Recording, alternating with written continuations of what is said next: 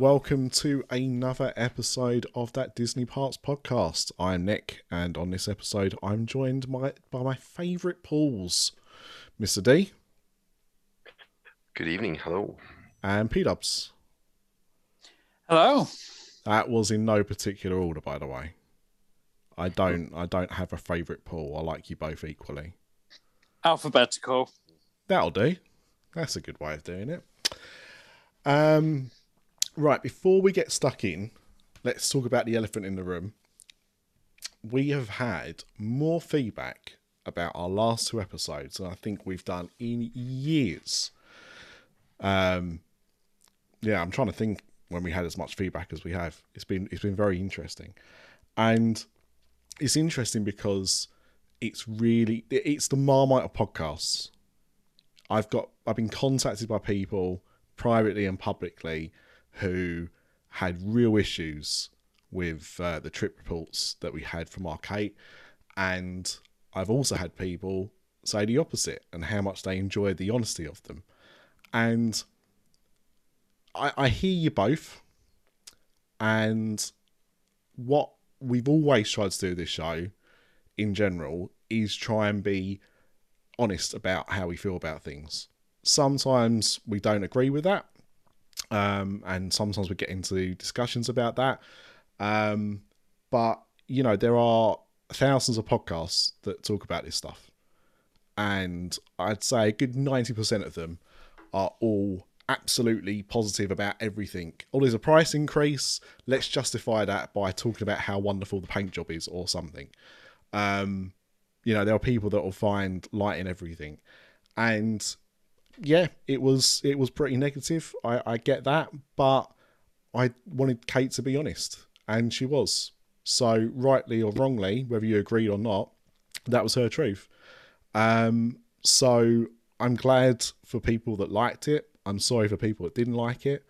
But the reason it went as it did and it went out as it did was because I didn't want to edit the crap out of it, and I wanted her to be able to represent herself. So there you go. That's it. Nothing more to be said on it. We're moving on, and we're going back to the usual format tonight of looking at what's going on in the parks and looking at what's going on outside of the parks. Before I even ask what everybody's drinking, though, I suppose, P-Dubs, we should congratulate the LA Rams. Yeah, they're going to Disneyland, as they say. Well, they are. Yep. Which I think has upset a few people because, you know, usually it's Disney World. It is. Why they would go to Disney World when Disneyland is obviously on their doorstep, I don't know. Yeah, literally, it's about a 20-minute drive. Yeah. I can't understand why they would go to Walt Disney World. In this case, they won the Super Bowl at their own stadium in LA, in Inglewood. So it's not really a surprise that they wouldn't be travelling to the other side of the country. No. I thought it was interesting. I mean, I'll be honest. I did watch the Super Bowl, but I tapped out after the halftime show because obviously where we are in the world, I think the halftime show finished about 1:15 in the morning. Yeah. Maybe a bit later. I can't remember now. I know I went to bed about 1:30. But yeah, so I didn't see I have not seen the second half. I have recorded the game, and I obviously need a result because you're not going to avoid that all day. But yeah, for everybody that did watch it and wanted LA to win, well done. For those that didn't want LA to win, commiserations. I thought it was interesting though, P-Dubs. I don't know if you saw this, but did you see The Rock? Yeah, with, like the opening introduction. And it was pretty much as The Rock as well. It wasn't Dwayne Johnson, that's for sure. Oh, it was absolute Rock WWF / XFL.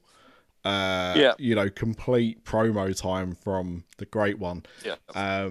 Which upset some people. Again, I don't know why people get so upset about this stuff. Like, no, just a guy introducing a football match. What's wrong with that?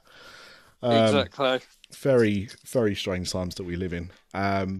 Did anyone catch the halftime show? Yeah, I've seen that as well. I watched that this morning. Yeah. I didn't watch it. I didn't stay up last night. I would have loved to have, but I was my alarm for work went at 5 o'clock, so I would have got about an hour sleep possibly. Yeah. If I'd have stayed up, but no, I watched everything this morning.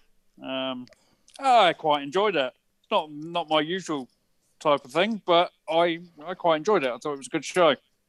Yeah, I mean, I was on Twitter last night when it went on, and everyone was kind of like losing their minds. So it was the best halftime show ever. And of course, these people never saw the Prince halftime show from 2005, because that is the you can't tell me otherwise. It was the greatest. What I would say is, I thought it was probably the best they've put on in a long time. And I would argue that's mostly down to nostalgia. I mean, the songs that they played, and me and Peter being the exact same age, you know, they were kind of big hits in our formative years. So, you know, I think we related to those more than Mr. D, for example. But yeah, I thought it was a good show. But yeah, let's not get it twisted. I mean, it will go down as one of the better ones, but it's no Prince. So get that idea out of your system. However, I will wait for the tour. They should all go on tour together. I'd pay good money to go and see that. I'll be honest. Right, before we get into it, gents, what are we drinking? And Mr. D, what are you drinking? I'm just having a beer. I fancy a cold beer tonight, so I'm on a Birra Moretti. Oh, a good choice of beer as well. Yeah, I like it. And also one you can get in, or certainly could get in Via Napoli. I had one Via Napoli. So, right, okay. Yeah. Yeah. One of the beers they had there. What about yourself, P-Dubs? I've just got some orange and mango squash. Oh, look at you. Well, I glad Craig's not on this week. I took a trip to the dentist last week and managed to get myself an appointment without having to fly to Ireland, so that was a bonus. And I'm a naughty boy, so I'm just drinking some sparkling water at the moment. I'm taking it real back to nature. Good stuff. Right, let's go and have a look, in that case, at what's going on inside the parks. After Dark Podcast is sponsored by HHNUnofficial.com, the home of Halloween Horror Nights news and rumors all year round. Find us on the web at www.hhnunofficial.com. So stop the fog machines and clear the cobwebs. It's time for another episode of the podcast that's nearly the same as all the others.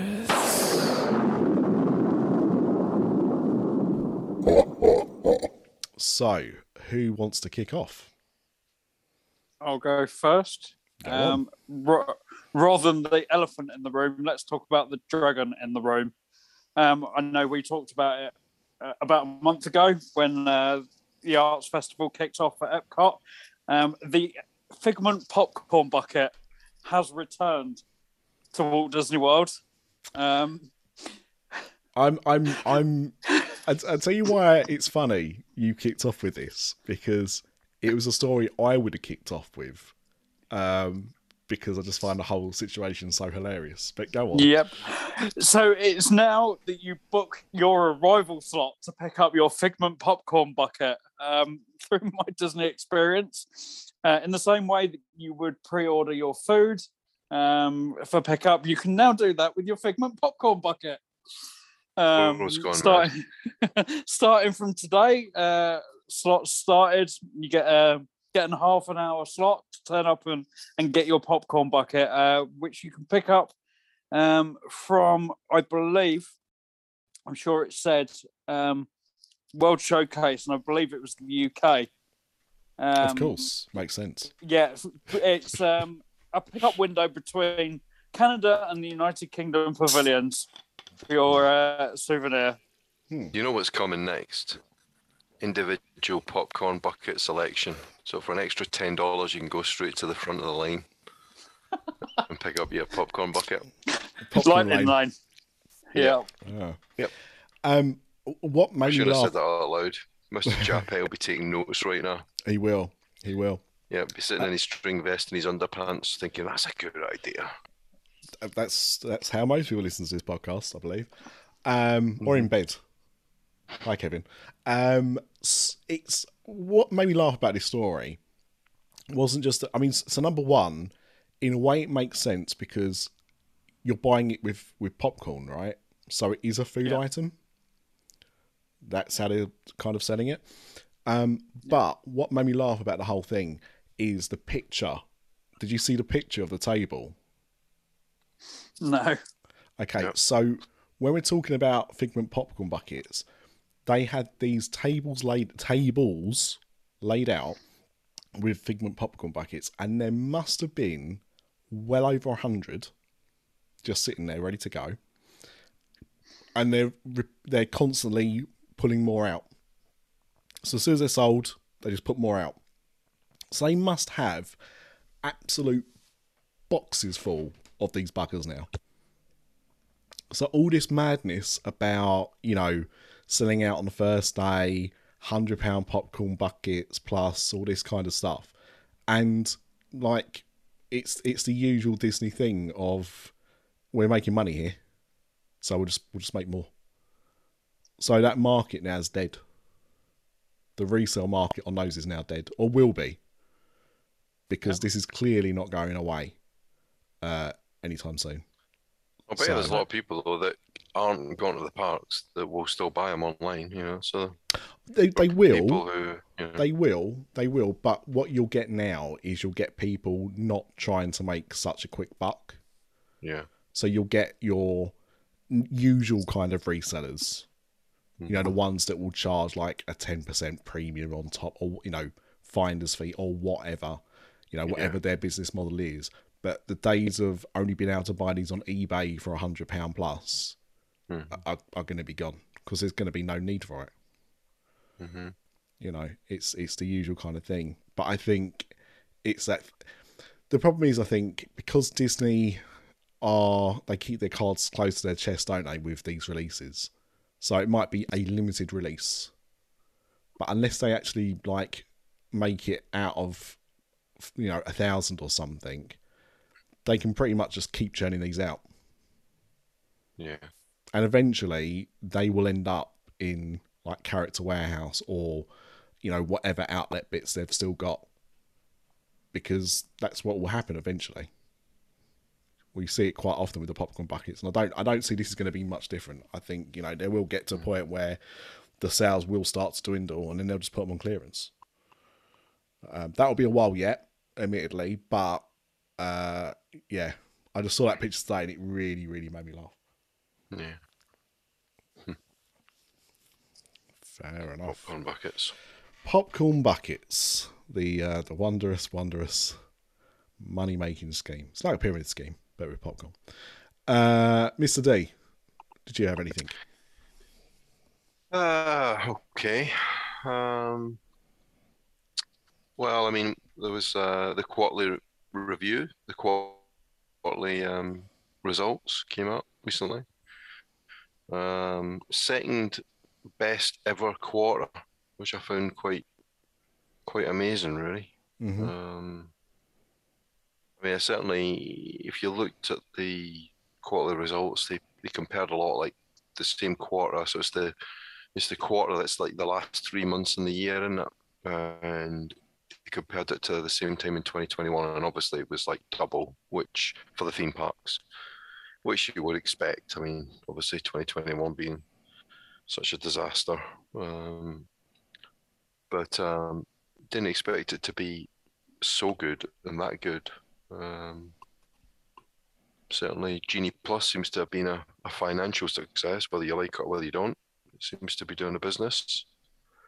Time will tell, whether people are just grabbing it for now or whether, people will choose to do things differently in the future, maybe, use it and then, because we're going to buy it for the trip, but once we've used it this time, we may choose next time to just pick individual days. So it's hard to know where that's all going to come out in the end. But certainly, good financial results, or vastly improved financial results, which can only be a good thing, I guess, in terms of reinvesting in the parks and keeping the parks healthy. I mean, reinvesting in the I was parks, quite or surprised at the level of it. reinvesting money in the parks, or putting that money into their bonuses. Who's to say? Well, the thing is, if they aren't making money, then they're never going to reinvest in the park. So the fact that they're, you know, returning to healthy profits, can only be a good thing, and for everybody in the future, in terms of reinvesting in new attractions and maintaining the parks and things like that. How much the executives take for their bonuses? Well, I mean, that should be related to the profits. So it's not always the case, but it's certainly better than them not returning to healthy numbers, because then you're really in trouble.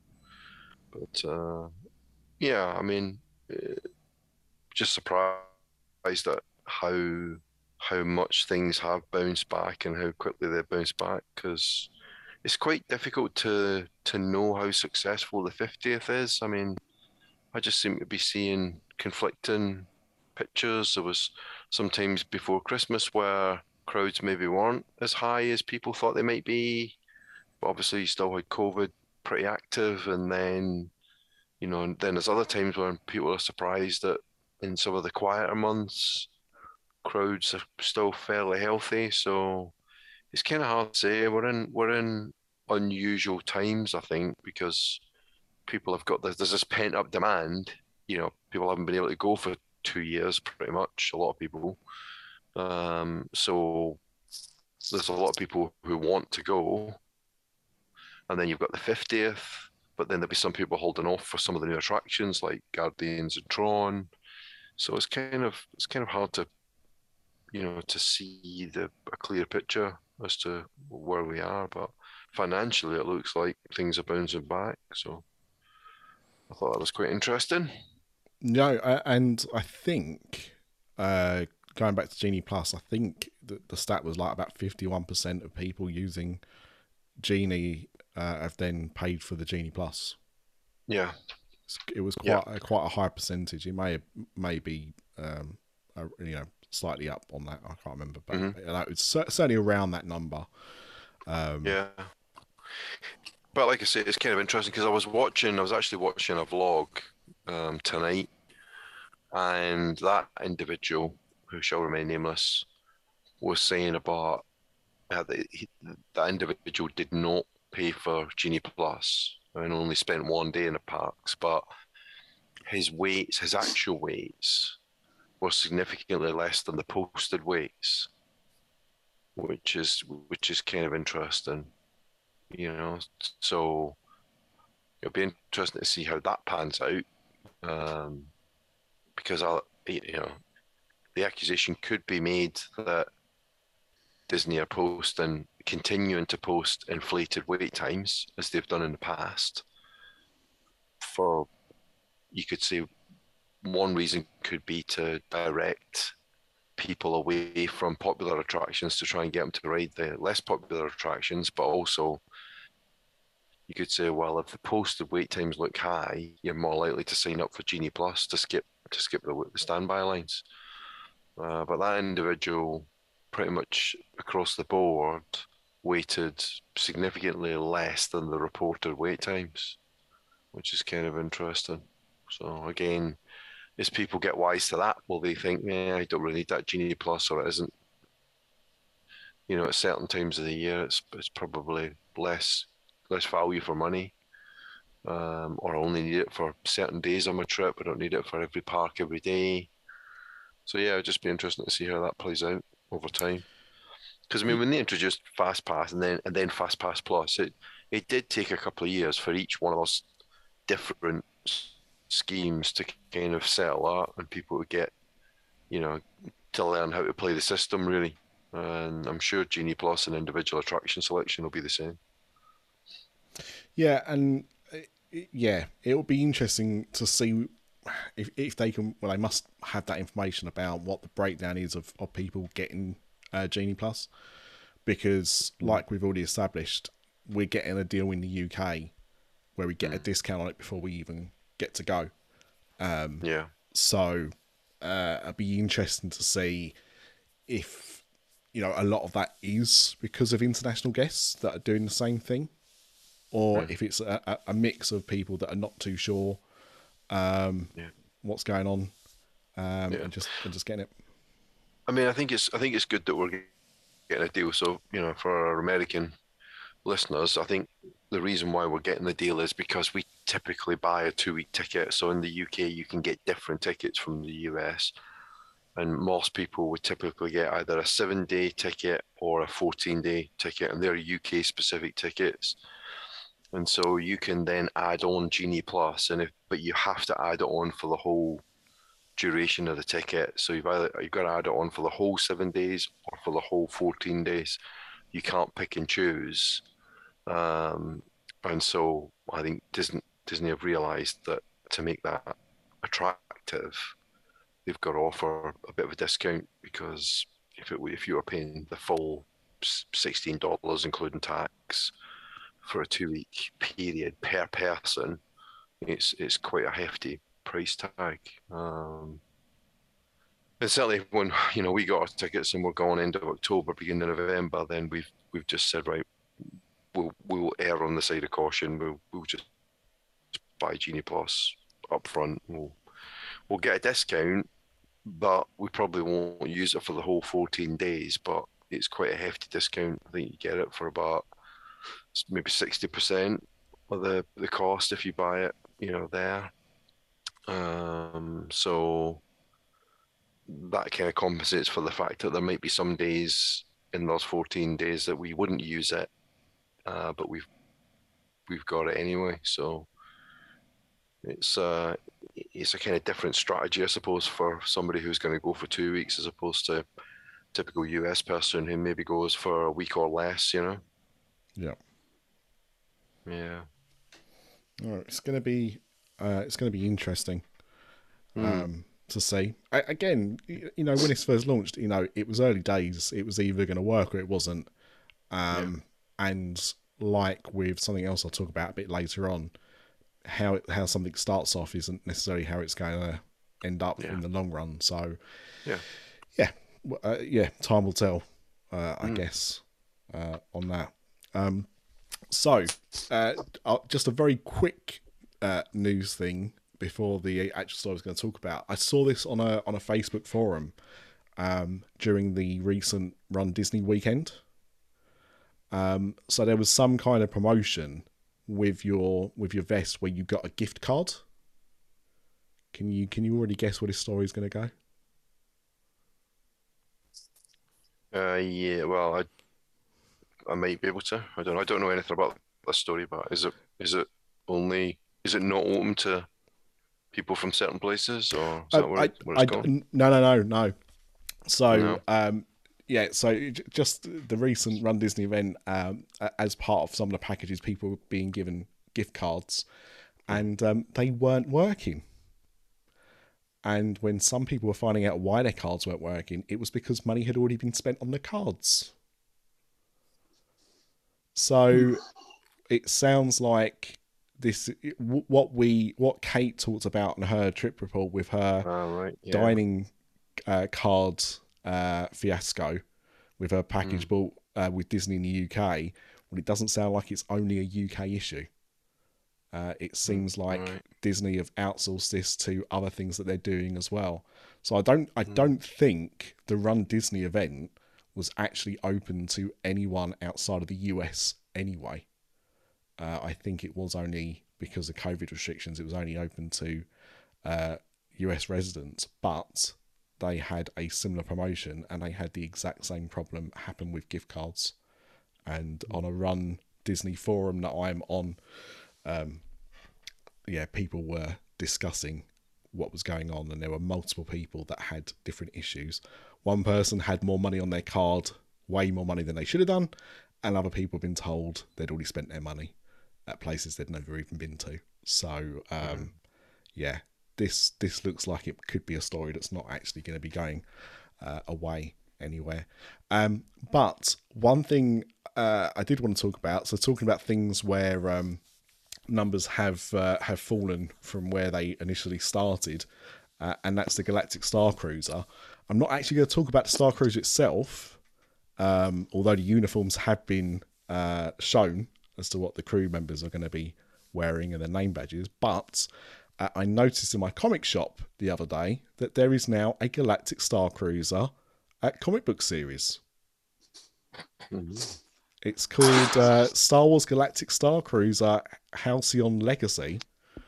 The cover has a Wookiee with a lightsaber sword.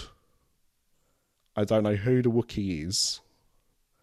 But yeah, I thought that was interesting. I've just found a bit of blurb. It's a 5-issue series, and it says Halcyon Legacy will explore the history of the titular Star Cruiser, the Halcyon, via a series of flashbacks set in different periods of the existing Star Wars timeline. But the first issue opens by thrusting readers into the framing structure an elderly gentleman named Shaw Comrin, taking his granddaughter Samina on a trip aboard the ship, aboard which he once experienced an adventure of his own during his youth. So, yeah, if you want to know the history of the Galactic Star Cruiser, it looks like you're going to have to buy the 5-issue Marvel comic that has just launched in comic shops around the world. I have not bought this. I may do. I'm not sure. They did the same thing with Galaxy's Edge. They did a mini-series about Galaxy's Edge, which I read before me and P-Dubs took a trip out there, which didn't really add much to my experience, if I completely... It was a fine mini-series, but I mean, it didn't really add anything to it. But yeah, bit of cross-promotion there. So if you're still planning to go, you haven't cancelled your reservation, then you might want to read the comic book. There you go. P-Dubs. When does it start up? Is it March? Yeah, I think it is, isn't it? Soon. Yeah, because the first... It was March, April, May, wasn't it? It was the first 3 months you could book. Mm-hmm. So, yeah, it's not long. Not long to wait. Yeah. Comic book series won't even be out by then. Goes on it, so, yeah. Oh, there are people... You got to remember, Mr. D, you know, there are people desperate to get YouTube hits. Oh, yeah. So they will be on. Yeah, they will be on one of those early voyages. I'm sure we'll be seeing footage of that pretty quick. P-Dubs. Yeah, something that I didn't know had launched. We may have talked about it, and I may have just forgotten. But in 2020, Walt Disney World launched Capture Your Moment, which was a private 20-minute photo shoot with a Disney Photo Pass photographer at Magic Kingdom. And apparently it expanded quite quickly to Animal Kingdom, but obviously with everything that happened, it didn't get any further. But as of this past weekend, you were able to now book the same service at Epcot and Hollywood Studios. For Epcot, it was starting from the 24th of February. You can make bookings for. You could book your sessions at Epcot, around World Showcase in Germany, Italy, the American Adventure, Japan, or Morocco. And starting from the 21st of March, Hollywood Studios will begin theirs, where you can have photos taken at the Tower of Terror with Gertie, the Echo Park dinosaur, Echo Lake dinosaur, the details of the Chinese theatre facade, or the colourful neon signs and Art Deco architecture of Hollywood Boulevard and Sunset Boulevard to evoke the golden age of Tinseltown. So when it launched back in 2020, it had a cost of $50. Of course, it's no longer $50 now they've expanded. It's now been moved to $79. Wow. So, a 20-minute photo shoot. So what do you get for a 20-minute photo shoot? Literally. You get photos taken in those areas. That is it. I'm not sure if you can book it before the park opens or what. I'm assuming you can get them outside because the photos they're showing, there is literally no one else in sight. But that is pretty much it. But You get your photos. So you get like digital copies. Yeah. Of your okay. Yeah, Okay. it's basically like a photo pass Hmm. edition. Yeah. Yeah.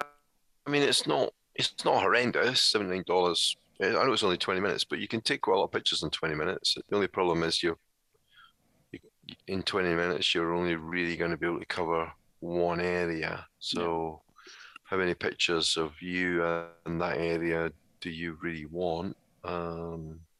But you know, I guess if you've got a family, you know, $79 for some unique, you know, kind of personalized pictures where he takes a fair amount of time. Well, the photographer, he or she takes a fair amount of time to try and make sure you get some really good ones.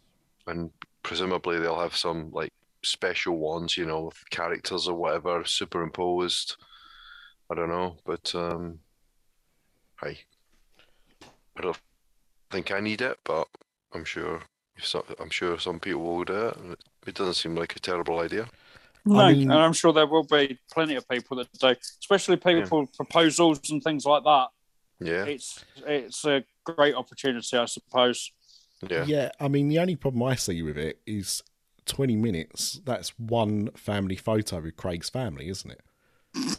Well, yeah, that's true. Plus a very, very wide angle lens. It's Yeah. like fisheye lens. You know, the people in the middle will be like right in your face, and the people on the ends will look like 5 miles away. It's I mean, in principle, I think it's a good idea, but like you said, Mr. D, the problem is that 20 minutes, you're not going to be able. So, let's say you mentioned there P-Dubs, Chinese Theatre, Streets of America, Tower of Terror. I know I'm missing one. Gertie. Yeah. The thing is, in 20 minutes, you couldn't cover that distance. No. Anyway, I'm surprised they don't have Galaxy's Edge in there. You know, Or like Toy for the Story. Millennium Falcon, or Toy Story as well. Yeah. Just surprised, but maybe that'll come, or maybe that's exclusive to the passengers on the Halcyon. Maybe. Yeah, it's possible. Yeah. Yeah, I mean, I think in theory, although it is a bit pricey, in theory, I think it's a good idea. My concern though is 20 minutes. I would want photos in all of those locations, and you're just not going to get that done in 20 minutes. You're going to have two, aren't you? Really.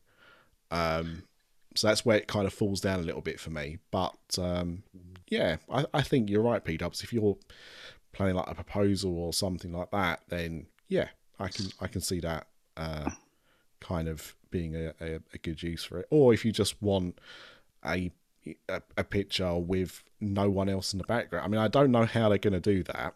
That's the other question. No. How are they going to make sure no one else is in the back of the photo? Is there, you know, have they got like a little roped off section or something? But yeah, I mean, it'll be. I'd like to see some of the efforts. You know, what do people actually get for that money? But I don't. I think there's a good idea there. It doesn't sound like it's been particularly well thought out. I'd rather pay 120 and get, you know, however many locations are in a park. So if that takes an hour, or, you know, an hour and 20 or whatever, I'd rather pay the extra money and get that rather than be just stuck with a couple of locations. But I have heard of other people. Oh, by the way, P-Dubs, I wouldn't plan a proposal if I was you, because if your wife finds out, she's going to be really annoyed. But I've heard of, and you can get arrested.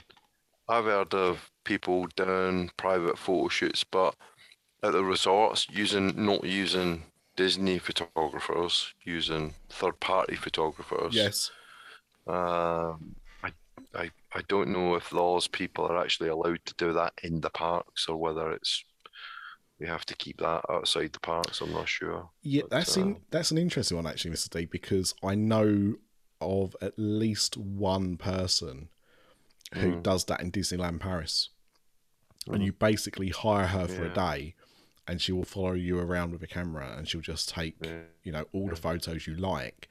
Now, that is, the person has been doing that for a long time. But I don't, like you say, you'd think it's a bit of a grey area in some ways, but then at the same time, how can you stop someone taking photos? Yeah, I mean, like I said, I listened to another podcast. I mean, it's hard to understand why. I mean, this is surely enough for anybody, but I do listen to other podcasts, and on one of them there is a person who, when she goes on her family holiday, they've used at least two, because she's recently switched to a different photographer, and they get a family shoot done at the resort in Walt Disney World. So I know that happens, but whether that can be done in the park, I don't know. I'm not sure. I mean, surely the resorts are Disney property as well. Yeah. So you would think if you're allowed to do it there, you should be allowed to do it in the parks as well, because you'd think so. It's all the same property. Yeah, it'd be hard for unless you could declare it, it'd be hard for them to know that person's a professional photographer. But whether there's any kind of policy that says if you get caught at that game, you're in trouble, you get banned or whatever.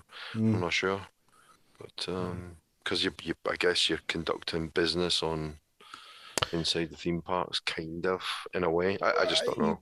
Yeah, well, I mean, tours are obviously... If anybody knows, let us know. Yeah, I mean, tours you can't do, can you? You can't do paid-for tours. I know you used to be able to, but you can't. I don't know if you can now. I don't think you can now, but you used to be able to. Yes. No, a certain friend of the show was banned from doing that. Yeah, and there's another individual. I don't think Paul Boniface was ever actually legally qualified to do that in the first place. He was doing a tour of the toilet stalls. Oh, that's where he met Craig. Makes sense. It all makes sense now. All makes sense. Mr. D, did you have anything else you wanted to talk about? Yeah, there's a few other bits. I mean, there's not a massive amount of news really, but there are a few little things. One thing that I don't think we talked about this because we haven't done a Disney show for a little while, and it's only a small thing, and some people will listen to this and go, "What the hell is he on about?" But I was quite sad because it is a nostalgic thing to note that the purple road signs are going away in Walt Disney World, being replaced by kind of regular blue and yellow signs. Do you know what I'm talking about? The road signs as you drive through Walt Disney World, they're kind of like purple and red, and they tell you where the different parks are and the different resorts and that sort of thing. They're being replaced, which is which is kind of a shame. I mean, it's not a big deal, but it's not. But I mean, look, they were so famous, right? I don't think you would have known this, but they actually made a Vinylmation of them.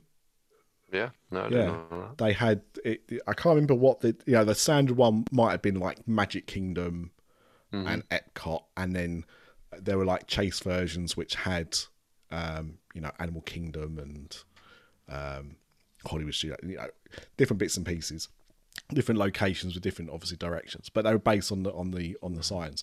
So yeah, I mean those purple signs were absolutely iconic, and I don't know when they first went up, but they were there, when I first went in 2007. So well, when we first went in 98, they were there.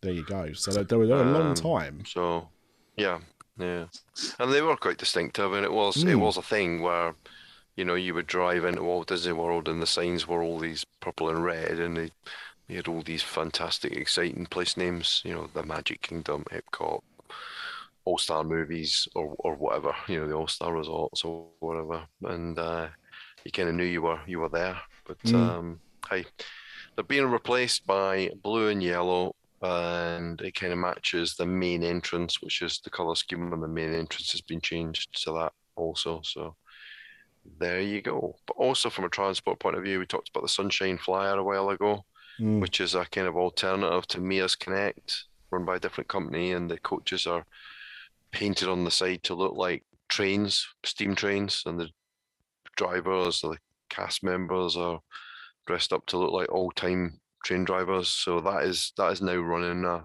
Sunshine Flyer is now up and running, as well as obviously the Mia's Connect, because the Magical Express is no longer. So yeah, a couple of little things, and also on a transportation front, Brightline received their first train into Orlando, and they're hoping to start carrying passengers in 2023, but that's not the leg that is hopefully going to go to Disney Springs. That's going to be quite a bit further out. Nobody knows exactly when, but they previously talked about 2026, and that was before COVID. So whether it's been delayed further, who knows? But yeah, from next year, you should be able to take these Brightline passenger trains and stop at Orlando at least. So first train, Brightline or Bright Blue 2 is now in Orlando. Is that the Miami to Orlando leg? Yeah. Okay. Yeah, it is. Yeah. Mm-hmm. Interesting. Yep. Yeah, I think it's a good option. You know, any additional transportation is a good thing.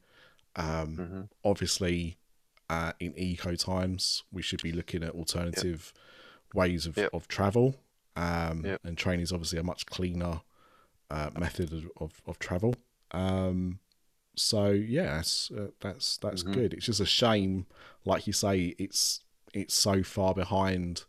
Well, we don't know if it's so far behind schedule, but it's certainly, you know, a way off before it starts being useful for us getting to the parks. But that's cool. That's cool. Yep. P-Dubs, anything else from you? No, that was it from me on the park side of things. I have got one quick one. The Roundup Rodeo Barbecue is hopefully going to finish construction soon. It was delayed because of the pandemic, but the permits have gone in to finish off what they started. So hopefully that will be opening later this year.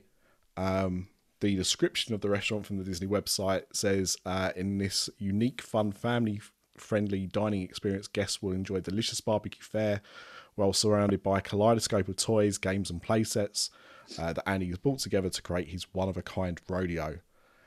Stepping into the lobby and waiting area, guests experience firsthand what it feels like to be one of Andy's honorary toys before progressing into two larger dining room spaces where Andy's rodeo takes place. Here, the rodeo will be in full swing with Western Town and train station places mixing with surprising, playful details like some fan favourite Pixar characters as have never been seen before. Now, the only thing about that I don't like is, I mean, number one, it says surrounded by a kaleidoscope of toys. If they don't have a kaleidoscope, that's false advertising. The second one is where it says about guest experience firsthand what it feels like to be one of Andy's honorary toys. Now, I don't want to bring up Toy Story 3 again, because that makes everybody sad, but most of his honorary toys went into a black bin bag. So let's not forget that. But you know, it's a new eating experience. There's not much in the way of barbecue really in the parks, so I think a specified barbecue joint should be quite good for people. So yeah, why not? Yeah, why not? Yeah, I'll give it a try. Well, I like the odd spare rib.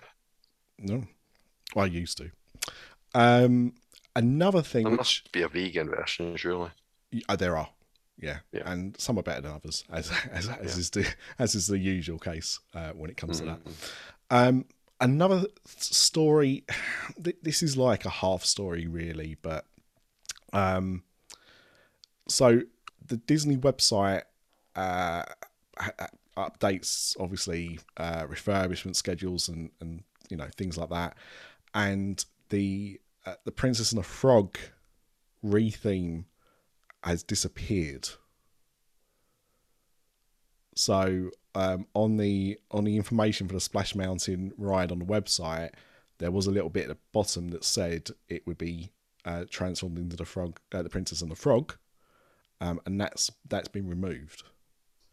Now, initially, I think people were going, "Oh, well, that means they've changed their minds." Then, you know, they've listened to the petitions and the people on Twitter complaining, and Disney aren't going to do it. I don't think that's the case. No, I don't think so. I think it's just that, you know, everything is pushed so far back now. You know, with Tron still not being signed off yet and stuff like that. I think they're just taking it off because it's going to be a long time before they actually get around to doing it. That's all I think it means. I don't think it means that Splash Mountain is going to be staying put. No. The ride obviously will stay put, but what I mean is in its current guise. I don't think it's. I still think it will change. I just think they've just taken that down because it's not happening anytime soon. I think they'll probably time it for this new series that's meant to be coming in at some point. Yeah, I think that's due 2024. Yeah, or 23 or 24. They announced a lot of series, didn't they? Yeah, it was that. It was a Tangled series, wasn't it? There's there was a Moana series as well. Yeah. So announced a few. So yeah, I think you're probably right. It would make sense to wait and tie it in then. You know, they'll have corporate synergy, but yeah. So it's been noted. It's out there, but I think we're all reading too much into it. I don't think it is anything significant. I think it's just a change. Yeah. Mr. D, anything else from you in the parks?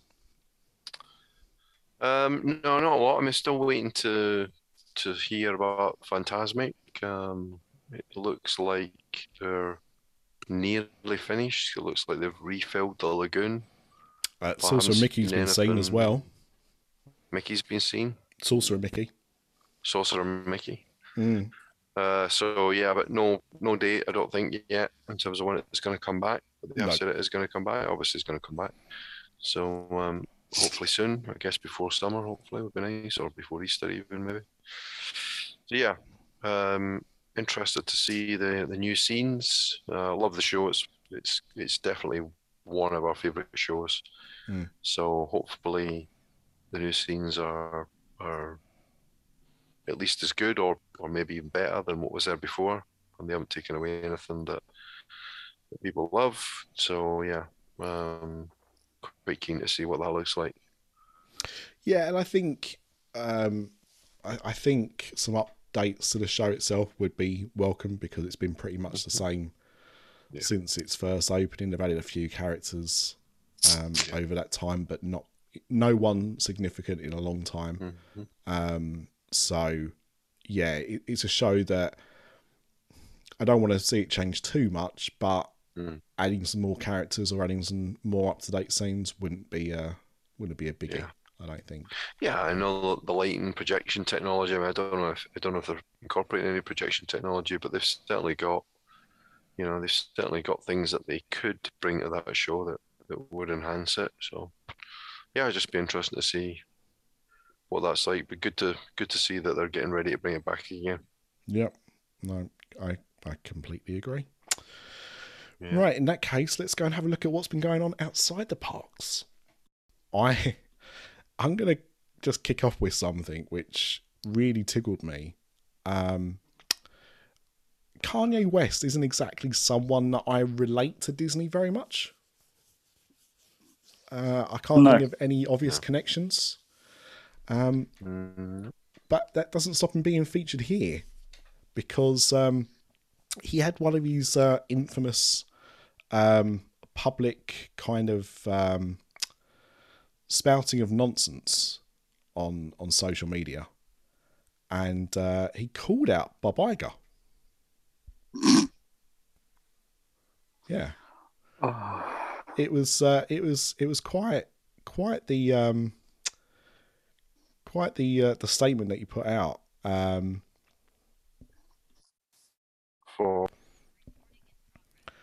Yeah, so this is the statement that it's now been deleted, but of course it's the internet, nothing gets deleted, right?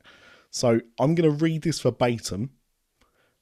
Please don't ask me to explain any of this because I can't, or not all of it, but this is what he said. This ain't about Skeet, people.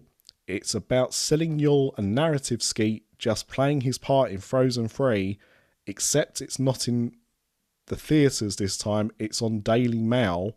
Tell Bob and the entire Disney staff you wasted your money on Star Wars and Marvel because even though it makes money, you will never control the high schools. No one ever heard a Machine Gun Kelly song, Bob. Now, on top of that, that was written all in caps with no commas, no full stops, nothing. That was just one long sentence. There was a full stop right at the end. Bob Iger's left. I don't. Bob Iger is no longer CEO of Disney. I don't know, and I don't even know what Machine Gun Kelly's got to do with this. I know who Machine Gun Kelly is. He's got nothing to do with this at all, and I don't understand what Frozen 3's got to do with the Daily Mail. Very, very strange. But he deleted that off Instagram not that long after he posted it. But yeah, mad. So I mean, what? Trying to decipher. I think he's not. I think he feels that Disney's unwisely invested its money in Star Wars and Marvel, which is a very strange thing to call them out on. Yeah, kind of is, isn't it? When when you look at what the movies have made. Well, Spider-Man was the biggest film of 2021. Yeah, being released 2 weeks before Christmas. It was the biggest film of the year. So yeah, very very bizarre. Kanye's a complicated man. But P-Dubs, where did you want to kick off? I'm sure it had nothing to do with Kanye West. So no, it didn't. No, of course not. Let's move over to a little bit of strange news for Marvel.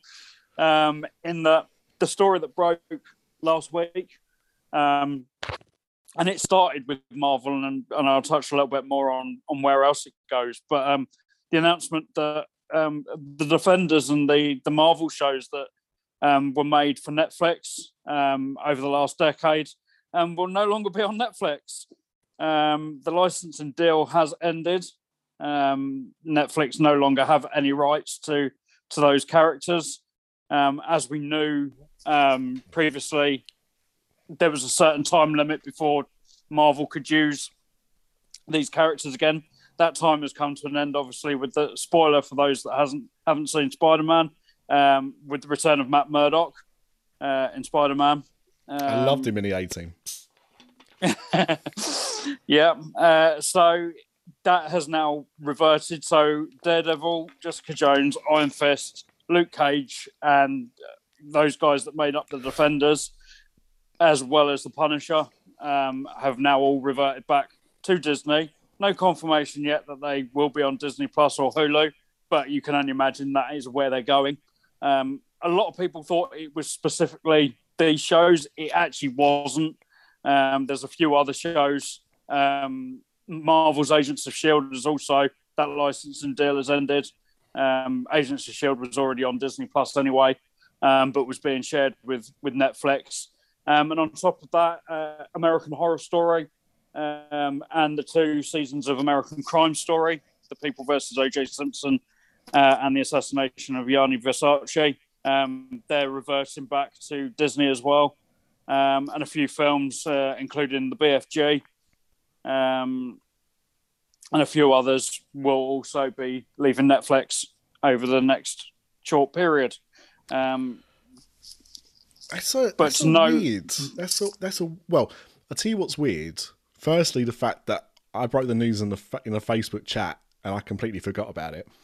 Well, it's not really that weird. I do forget stuff a lot. But what I find interesting with this, especially with the other shows, not so much the Marvel ones, you always kind of got that sense that would be eventually their fate. But there's so many licensing deals with these shows. So like in England, the American Crime Story series and associated series like Feud, they've got to deal with FX on the BBC. Yeah. Like FX signed a deal with BBC a few years ago, so a lot of those shows are still going to BBC first. But the latest American Crime Stories never made it to Netflix. No. So I wonder if that deal had already expired. And it's just the Possibly. remaining shows that were still on Netflix are going over. But what is interesting with the Marvel shows is they were Netflix originals, weren't they? Yeah, technically, but Netflix have this habit of putting that on a start of a lot of shows. Yes. They did it with Star Trek Discovery. Oh, did they? Despite the fact that it was clearly not a Netflix original, and has since been removed from Netflix as well. They tend to do that if it's the only place that's got it. Yeah, The Good Place was another one, because a lot of people, when I was talking about it with people, would say, "Oh, you know, what a great Netflix show." I'm like, well, no, it's an NBC show. It's just that Netflix have got the rights to it, but it's not, and I always found it weird that they called it a Netflix original when you knew it wasn't. Yeah. But yeah, Netflix had very little to do with actually making those series. They pretty much just bought the rights to them. that is interesting. So the belief is that the shows will be going to Hulu or Star in the UK. And then they can be integrated into... Oh, we've already seen a touch of it anyway, haven't we? With Kingpin as well in Hawkeye. But that these characters now technically can all be part of the wider MCU. But are those shows canon? That's the question. Are those shows going to be canon, or they're going to just use the same actors? It's odd. That's because they've not even addressed that with either version that we've seen. No. I know Vincent D'Onofrio said that he still considered it the same character playing Kingpin, but they've since talked about him not being the same. So I don't know. We should see. He's obviously the same character, but possibly not the same iteration of the character, like a multiverse type deal. Yeah. Which I suppose we can talk about that now as well. Well, I was going to say, do you want to talk about the next Marvel thing? Yeah. So, talking of Super Bowl at the beginning of the show, Marvel, as always, threw in one of their trailers. We got the full-length trailer for Doctor Strange in the Multiverse of Madness, which just throwing people for a good one. So we get variants of a lot of the characters that we know are in it, multiple different versions of Doctor Strange, multiple versions of Wanda. But the surprise of the trailer was the introduction of Professor X. Well, I mean, look, let's be completely honest here. No one knows that is the case. However, you saw somebody. Stewart's voice. Well, I was going to say, you saw someone bald from behind, and you heard Patrick Stewart's voice, which is very distinctive. So, although I have seen people turn around and say they think it's McAvoy, but I don't think McAvoy sounds anything like Patrick Stewart. He doesn't at all. No, doesn't. No. Thank you, Mr. D. It's definitely Patrick Stewart. I thought it was Patrick Stewart. People have also said that Tom Cruise is in the trailer. What? Yeah, it's not. Well, I didn't even see that, but yeah. No, I know the bit that they've been talking about, and it's not. It's the variant of Captain Marvel. Right. Okay. Which is led to believe is Monica's mother from the first Captain Marvel film. Oh, okay. Interesting. Mrs. Rambo. So, Mr. D, just to kind of fill you in, there's a lot of... I mean, I'm sure P-Dubs has seen it, but there was apparently somebody had managed to get a copy of the credits to Doctor Strange and the Yeah. Multiverse of Madness. You know, the thing that they do well in advance of a film actually being locked, which had a cast list with all the people in the film and all the people playing the characters. So there was like Captain America and there was Iron Man and this, that, and the other.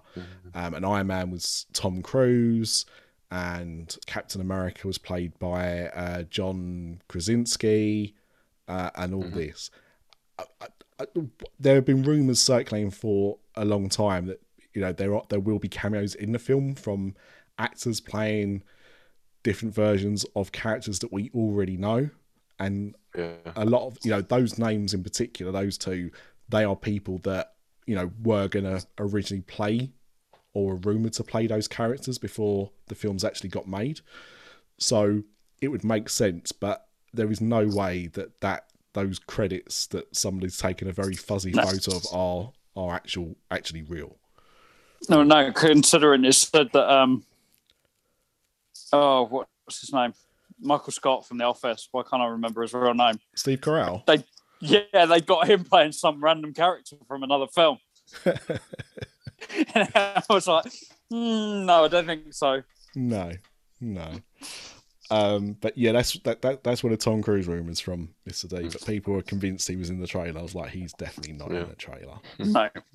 The rumour is that Ewan Griffith is in that trailer, though, as Mr. Fantastic. Interesting. The one scene when they're kind of in the room with all the seats. Apparently, he is one of the ones that is sitting down. So I don't know. It would make sense if they keep that version of Mr. Fantastic, because obviously with them making a new Fantastic Four film, which is years away, they're not going to just throw the brand new Mr. Fantastic in this film if they're going to be making another Fantastic Four film in like 3 years' time or whatever it is. So and I don't know whether you've seen the poster that has Captain Carter's shield as part of it. I haven't, but I've heard that rumour, and I would be all in on seeing that, which would also kind of plays into the fact that they made quite a big deal that when What If starts on Disney Plus last year, that it was canon to the MCU. Yeah. So that would make sense if they decided to actually make that a reality. And I'd be happy to see it. Absolutely. And someone claims to have found Deadpool on the poster as well. Probably is. It could well be, but I found the section of the poster, and for the life of me, I can't see it on the actual poster. So it looks like someone's posted around with the picture and stuck him in it. People were doing that with the Spider-Man posters last year. Like, if you really zoom into this bit and you can see the Andrew Garfield version of Spider-Man, and it was, you know, a pretty dodgy Photoshop. So I mean, it wouldn't surprise me if they whack him in as a cameo. Because... Yeah, I think he probably will be in it, because they've got to introduce him somehow, haven't they? Yeah, so... and I really hope they keep him as a cameo type character and not a full-fledged. Stick him in a scene with Hugh Jackman, and I'm fine. There you go. Exactly. But yeah, I mean, that's it's interesting news, and I mean, time will tell, right? On that if it comes off. Just quickly for me, good news, bad news. If you were waiting on the Beauty and the Beast TV series, so last Tuesday they announced Rita Ora had been cast as one of the lead characters for this show that they've been talking about now pretty much since the film came out. So that was good news. But the bad news on Thursday was the indefinite hiatus of said show. Damn. In a very, very, very bizarre move. Like, why would you announce somebody who's joining the cast in a lead role and in 2 days later say, but we're kind of cancelling it now? And they've been announcing casting for like 2 or 3 weeks. Yes. And it was incredibly strange that they, especially with a property like that as well. I don't quite understand. Well, it was due to start filming this summer, wasn't it? Yeah. The sets are being made, and schedules were cleared, and everything. And they've basically, I think, reading between the lines of like the statement that came out, it just sounds like they're not confident with the quality of the scripts. Yeah. And the songs. So, yeah. But I just thought the whole thing was really weird. Why would you? They must have known on Tuesday. They must have known at the beginning of that week something's not right here. It's just, yeah, very strange. So it's not been officially cancelled, but it's been delayed indefinitely. So make of that what you will. I think that's all we can speculate from. Mr. D. Yeah, outside the parks. Again, this news is maybe slightly older, but the Disney Wish, the latest cruise ship, has been delayed again.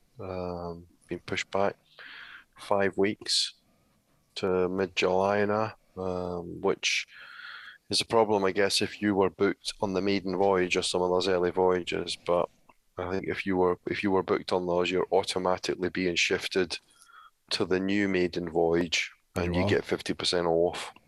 Yeah. You've obviously you don't have to accept that. If it doesn't suit you, you'll then get a refund. Plus, I think you still get the 50%, but to put towards another cruise. But yeah, just I think COVID and everything else is pushed that shit back to mid-July. So well, I think they've look forward to seeing it though. It does look good. Yeah, I think it's not health and safety. I think it's the fact that they've not been able to do all the testing for it yet. Yeah, and that's what they've had to delay it for, because they it's literally not signed off yet. It finally was placed into water this week as well. Mm-hmm. So at least they've got one step further. Mm-hmm. It floats. One of the most important things about a boat is it floats. Yeah. It looks massive. It looks massive though compared to the other ones. Yeah, I don't know how it compares. I don't think it's hugely longer though, is it? I didn't think it was. It seemed higher up. It seemed to be more levels than the other ones. Yeah. Well, I suppose they can only be so long, can't they?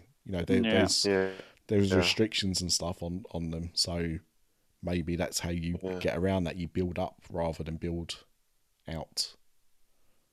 But they don't have a deck 15 on them cruise ship. Deck 13, do they, on cruise ships? No, like hotels, isn't it? For superstitious reasons.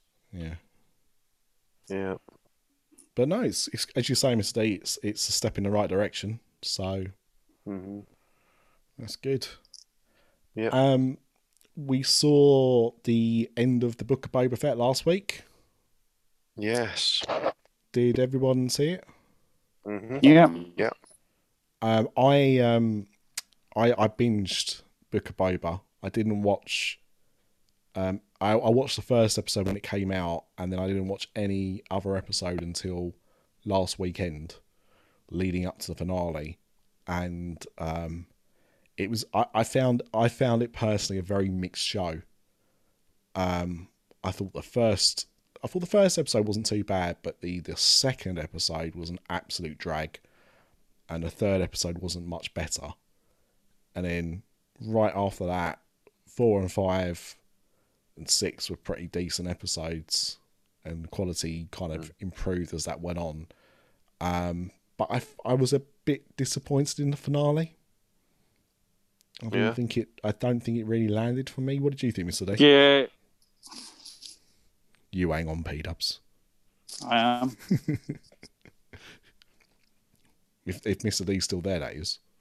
I'm here. Yeah. I enjoyed it. I thought it was good. I thought it was the whole series. I thought was strange. So I did have some reservations at the beginning. I wasn't. We talked about this, so I won't go over it too much. But I did feel like the character was a bit kind of inconsistent. Boba Fett was this mysterious badass, and now they're kind of exposing him. And I thought maybe the actor playing the part wasn't that believable as a badass, and was maybe a little bit, I don't want to be ageist, but was too old for some of the action scenes, and they tried to make them a bit overly dramatic.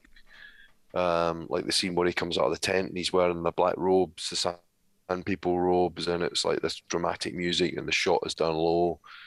It's not the same impact as the Mandalorian putting on the armor, and they tried to make it like that, so that was slightly laughable.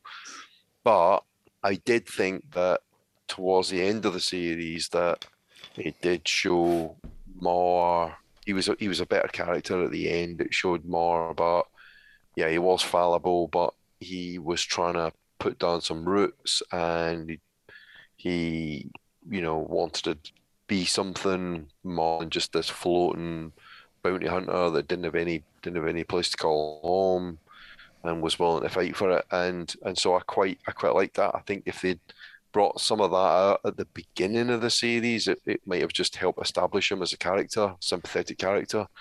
I did like all the Mandalorian stuff, but again, it's like, what the hell? Where did that come from? It was like there's a bit of Boba Fett, then there's a whole bit of Mandalorian, and then there's Boba and Mando together, sort of thing. And it was more about Mando than it was about Boba. But still, it was enjoyable. It was good Star Wars entertainment, and they're kind of cashing in on the Mandalorian. Again, might have been smarter to put that in, to put a little bit of Mando in right at the beginning to get people watching Boba Fett. But I guess the viewing figures were pretty good anyway, so maybe they didn't need that. But yeah, I thought it was a bit uneven, but I still really enjoyed it. And I'm assuming there'll be a second series, and I'll definitely be watching the second series. And it whetted my appetite for Mandalorian season 3. I don't think there will be another series, if I'm honest. I think No. Boba will now just be part of the Mandalorian. So I don't know this for sure, but I know that Pedro Pascal has been filming The Last of Us for HBO Max, which is based on the video game series.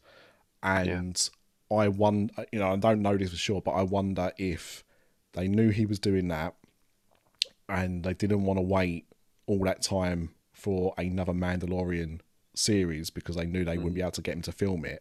So they threw this in as like a kind of, and it was more like a mini series. I know it was only like about 3 episodes shorter than the Mandalorian series, but it did feel more like a mini series than it did a season of a show.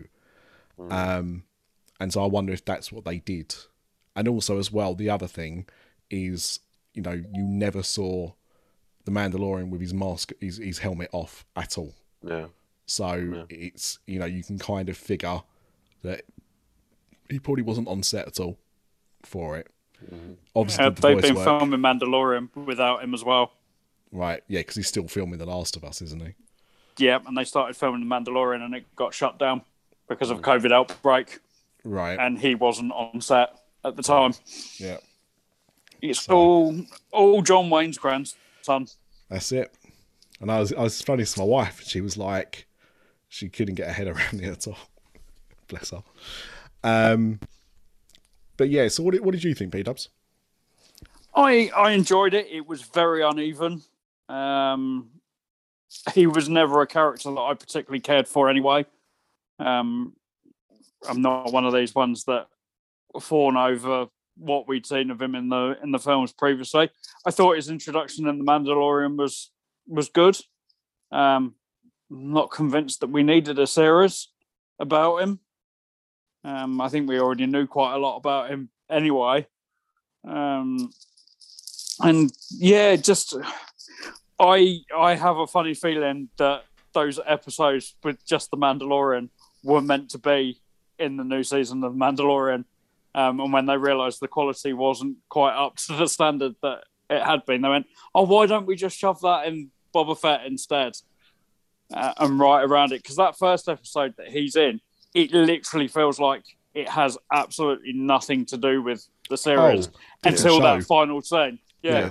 It's like it came from a different series completely. Yeah. I mean, the other thing as well, So I suppose, well, we've already done some spoilers anyway, but, you know, once again, they found a way to throw Grogu in here. Now, don't get me wrong, like, I mean, the little guy's adorable, right? I'm not gonna stand for any hate against a cute little bugger. But again, it was like, because he's the cash cow, because it's what everybody loves, we better throw Grogu in here. What I think they did really well though is I already thought Luke turning up in The Mandalorian was impressive. But I thought the work they did here was incredible. And I was talking to a friend about it the other night, and he said what had happened was somebody took that footage from The Mandalorian, did a deep fake video instead, like, you know, using deep fake technology instead to recreate those scenes from the second season finale, The Mandalorian. Lucasfilm saw it and said, right, we want you to come and work on this show. And so that's what they did. And that's why Luke looked even more impressive, I think, in this one. But what was really weird is Mark Hamill did not record any dialogue for this show. Absolutely. He did absolutely nothing. No, but it's his voice. Yeah. And they used a computer program, like an AI program, that basically they fed lines into it, and it, you know, against dialogue that he'd recorded in the original trilogy of films, until it matched. So that's why it sounds so like Luke Skywalker, because technically it's Mark Hamill's voice, but it's a complete digital representation of his voice, and it's not him at all. And he's credited, isn't he? Well, yeah, because he's in the credits. Yeah, you know, technically it is him. It's just the computer has changed all of what he said. It's bizarre. The other thing that really made me laugh though as well is, and you guys aren't as geeky as me, so you won't know about this, but Hasbro has this thing called HasLab. And what HasLab is, it's basically like a Kickstarter or a GoFundMe for toys, really expensive toys. And they've done them for all, you know, they did one for The Mandalorian for making the Razor Crest as a ship that you could buy. They did Jabba the Hutt sail barge that way before, done Marvel stuff, G.I. Joe, Ghostbusters. But this year, or last year, before Christmas, they did one for the Rancor monster. And it was about 250 quid. It was a huge, huge toy. You know, it was to scale with the figures. So it, you know, it actually could pick up Luke Skywalker or whoever you gave it to, and actually, you know, it would be in size scale to them. And it didn't get backed. It was one of the first projects that, I think it might be the first project that never got backed. They needed like 10,000 people to pay for it, and they got about 7,500. And a lot of the complaints were it was really expensive for something that played such a small part in the Star Wars series of films.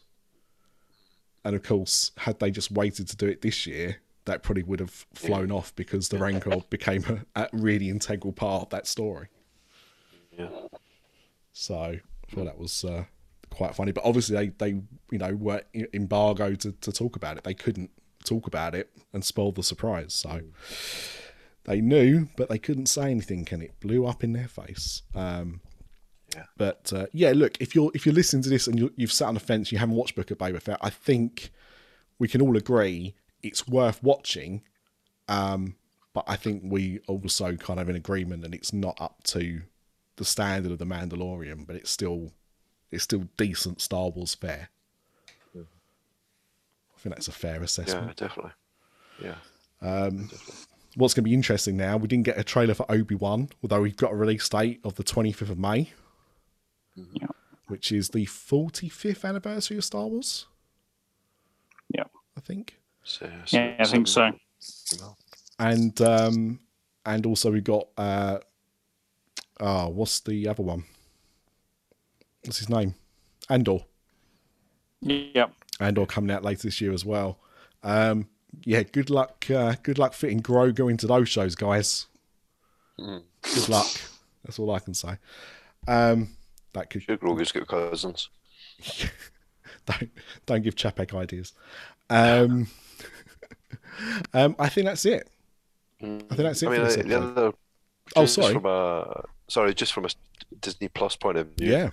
um, I had wanted to go and see The Kingsman in the cinema, but then of course it popped up on Disney Plus not that long after it had been in the movie theater, so No. it was kind of pleasant surprise. Did you So I watch watched it? that. I did, yeah. Have you seen it? I watched it at the weekend. I What do you was a think? I was a big fan of the Kingsman, the Secret Service. Yeah. I've only seen the Kingsman, the Golden Circle once, and I didn't really enjoy it that much. So I was a bit apprehensive going into this one. What about you? Yeah, so I same. I really liked Kingdom Secret Service. Quite liked Golden Circle. Watched them both again recently before The King's Man. And it is quite a lot of fun, the Golden Circle, but it is crazy. I mean, it's totally wacky. You know, the whole Elton John stuff is funny, but it's just out there.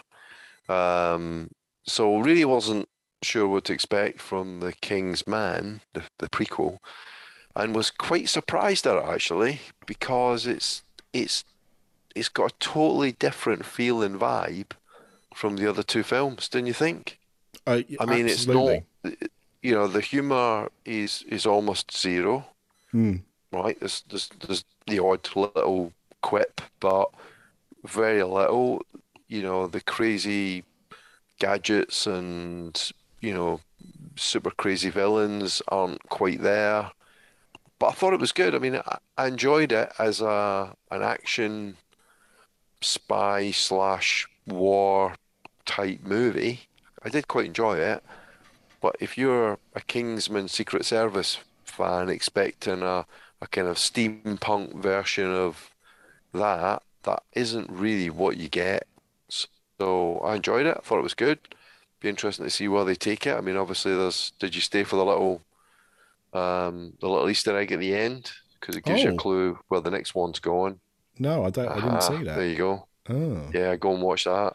It gives you a pretty big clue as to where the next one's going to go, and it's not a big surprise really. You won't I you won't be like stunned. okay. I mean, I think the honest answer is where it's going to go next is probably nowhere. And the reason I say that Well, is yeah, because it did so poorly.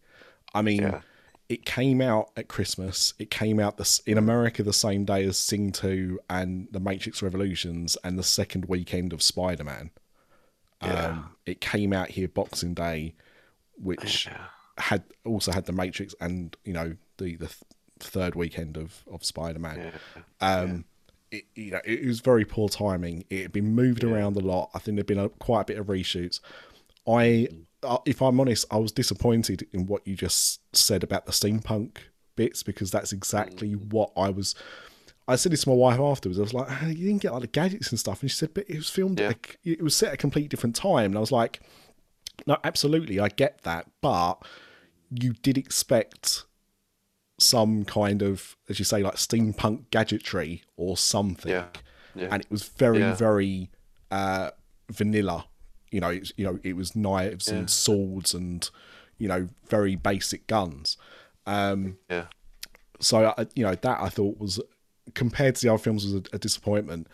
And I felt the film was tonally all over the place. You're right, the humour just wasn't there, which was a big miss, I think. It wasn't written. Jane Goldman, I yeah. think, She Jonathan wasn't Ross's she wasn't wife. involved, was she? No. Yeah, because there was two of them. She did the first two with Matthew Vaughn, didn't she? And Matthew Yes. Vaughn was involved in this one, but not James Goldman. Yeah, he wrote and directed this one as well, but Yeah, she wasn't involved. So I think that's where the humour possibly went. yeah, But yeah, I just found it a bit all over the place, and it was a yeah, shame. I did enjoy it, but mm, I gave it like a solid 7. yeah, Like it wasn't as good as the first, but I enjoyed it more than the second. yeah, But yeah, I was disappointed, but considering how it had done at the box office, I enjoyed it more. Like I don't think it deserved to flop. mhm, So, hopefully now it's on Disney Plus, it will find an audience. And I thought the cast were good. I thought Ray Fiennes is pretty much good in anything. Yeah, I really enjoyed Rhys Ifans' Rasputin. I thought he was a lot of fun. But yeah, it's good, not great, I think is my overall kind of vibe. But actually, you reminded me, because we also another film that didn't do very well is coming to Disney Plus. West Side Story is coming to Disney Plus, I think the 5th of March. Yeah. I saw that advertised. Yeah, I Yes, saw that in the cinema. Yeah, you did. So I didn't get a chance to. So I'm excited, because I did want to go and see that. And I think I mentioned before, but the French Dispatch comes out this week on Disney Plus in the UK, at least. So if you like your Wes Anderson films, it's the most Wes Anderson film of all Wes Anderson films. So you'll either love it or you hate it. I absolutely loved it. But yeah, that's good though. I'm glad you reminded me about The Kingsman. It's on Disney Plus. Go and watch it. Yeah, go and watch it. Give it a go. Yeah, and if enough people watch it, then maybe there will be a 4th film. I honestly think that the one thing about Disney Plus is that you do feel that you're more likely to get a sequel to a film on there if it didn't do particularly well. Yeah. Do you know what I mean? Because it's like a lower risk strategy, I suppose. So, or if not a film, then you might get a series out of it. Because I mean, I guess from a streaming services point of view, that seems to be the way we're going, in that milk it as a series rather than a one-off film. But, and who knows? Yeah, and I mean, I know it's based on comics, and I know that it was quite deviated from the original source material. So maybe if they do a TV version, it might be more like the original series. Sure. So. There was one other trailer for another streaming service series that I was going to mention. It isn't directly connected to either Disney or Universal, but we've talked about it before, and as a franchise, this series could be the thing that kind of reinvigorates that from a theme park point of view. Do you know what I'm talking about? I do not. I'm talking about the Rings of Power. Did you see the trailer for it, or the teaser that dropped this week? The Rings of Power is the Tolkien prequel to the Lord of the Rings. Yes.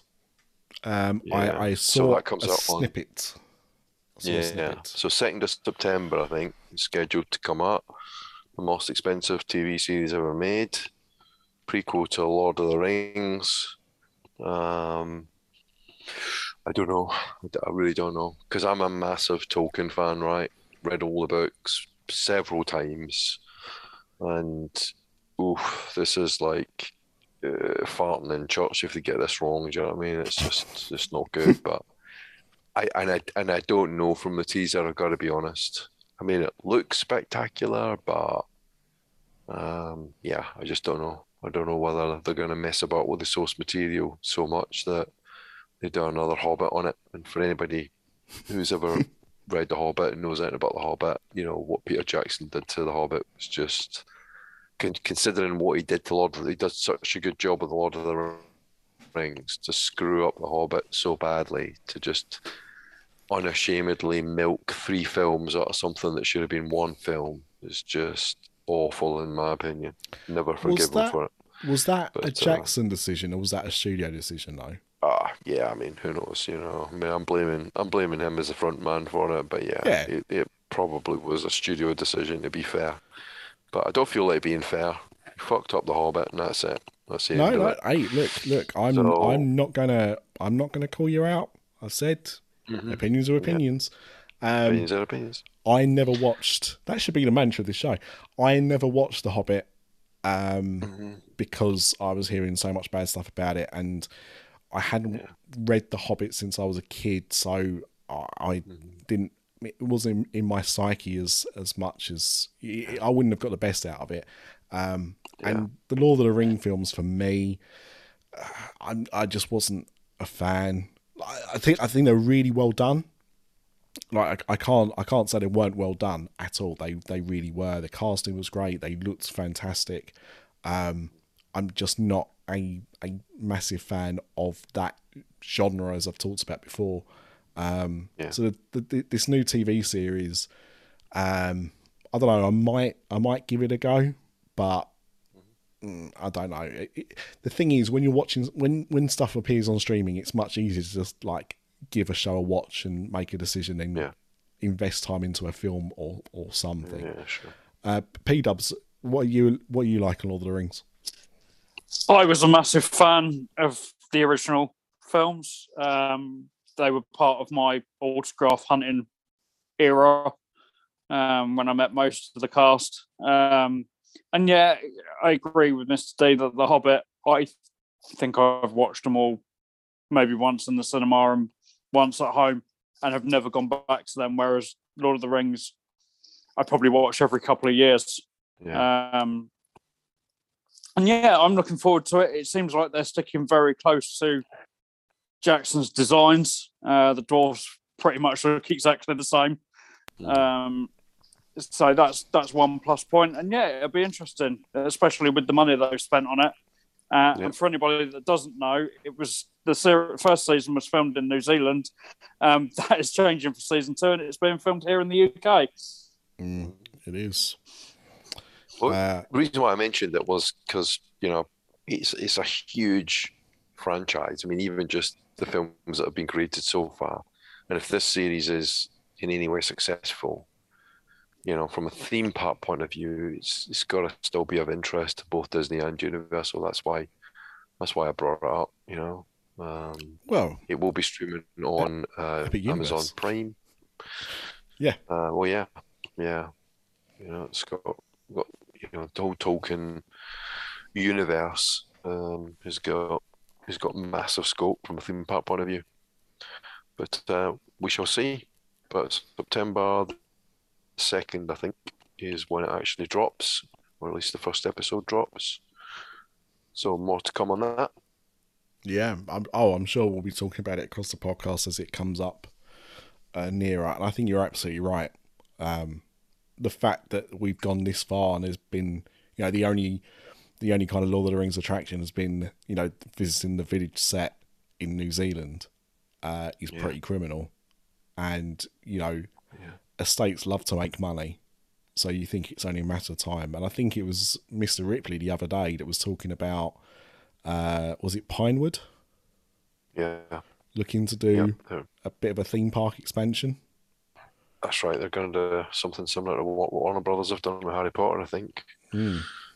So, you know, you could say, well, that makes sense. It'll be in the UK, Tolkien country, and it's a possibility. But someone has got to be able to get the rights to it, and maybe this show will be the catalyst to kick up the arse the franchisee needs to relinquish those rights.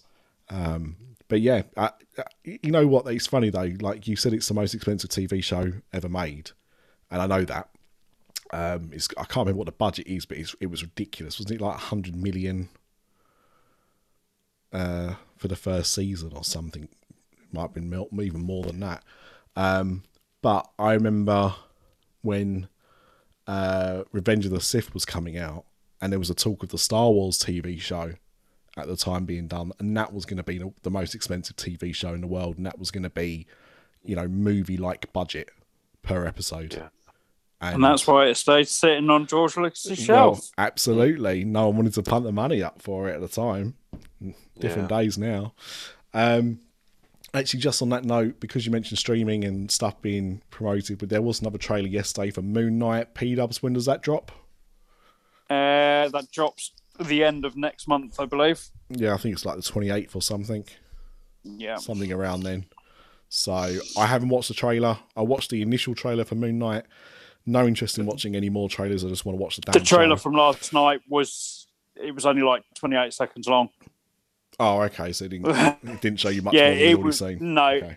It was just a TV spot, basically. They spent all their money on the Doctor Strange slot. Yeah, that was a long one. Fair enough. Cool. Okay, well, we'll wrap this episode up unless Mr. D's got another curveball to throw in at the last minute. Only got one fun fact, and that is that the new Disney cruise ship is 4 feet longer than the last two. Oh, well, there you go. You were correct.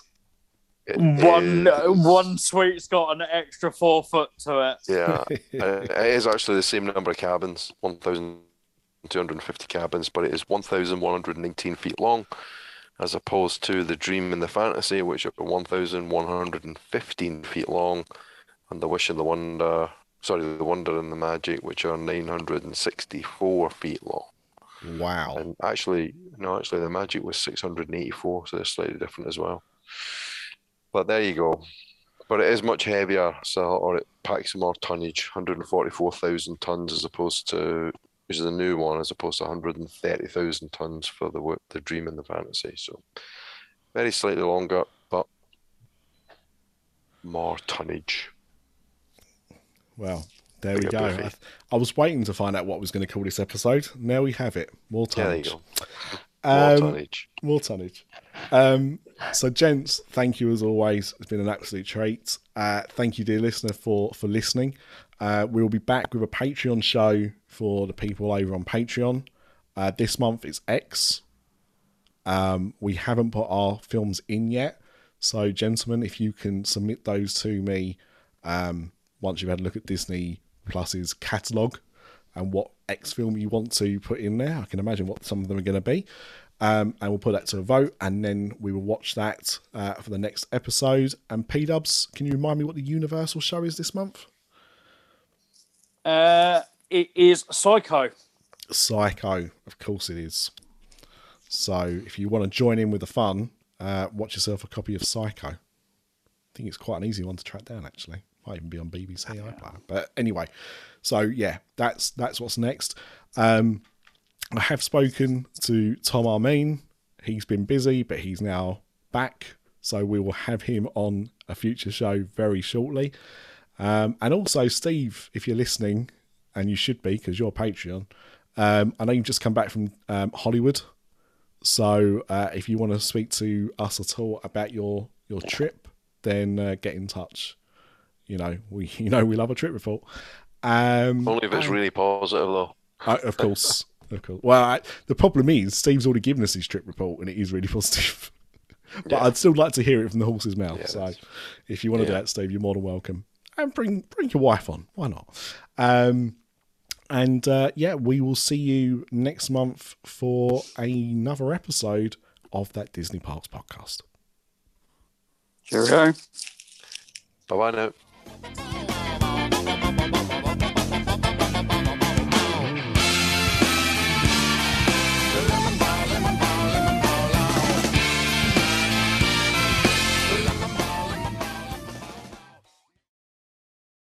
This podcast is a That production and part of the After Dark Podcast Network.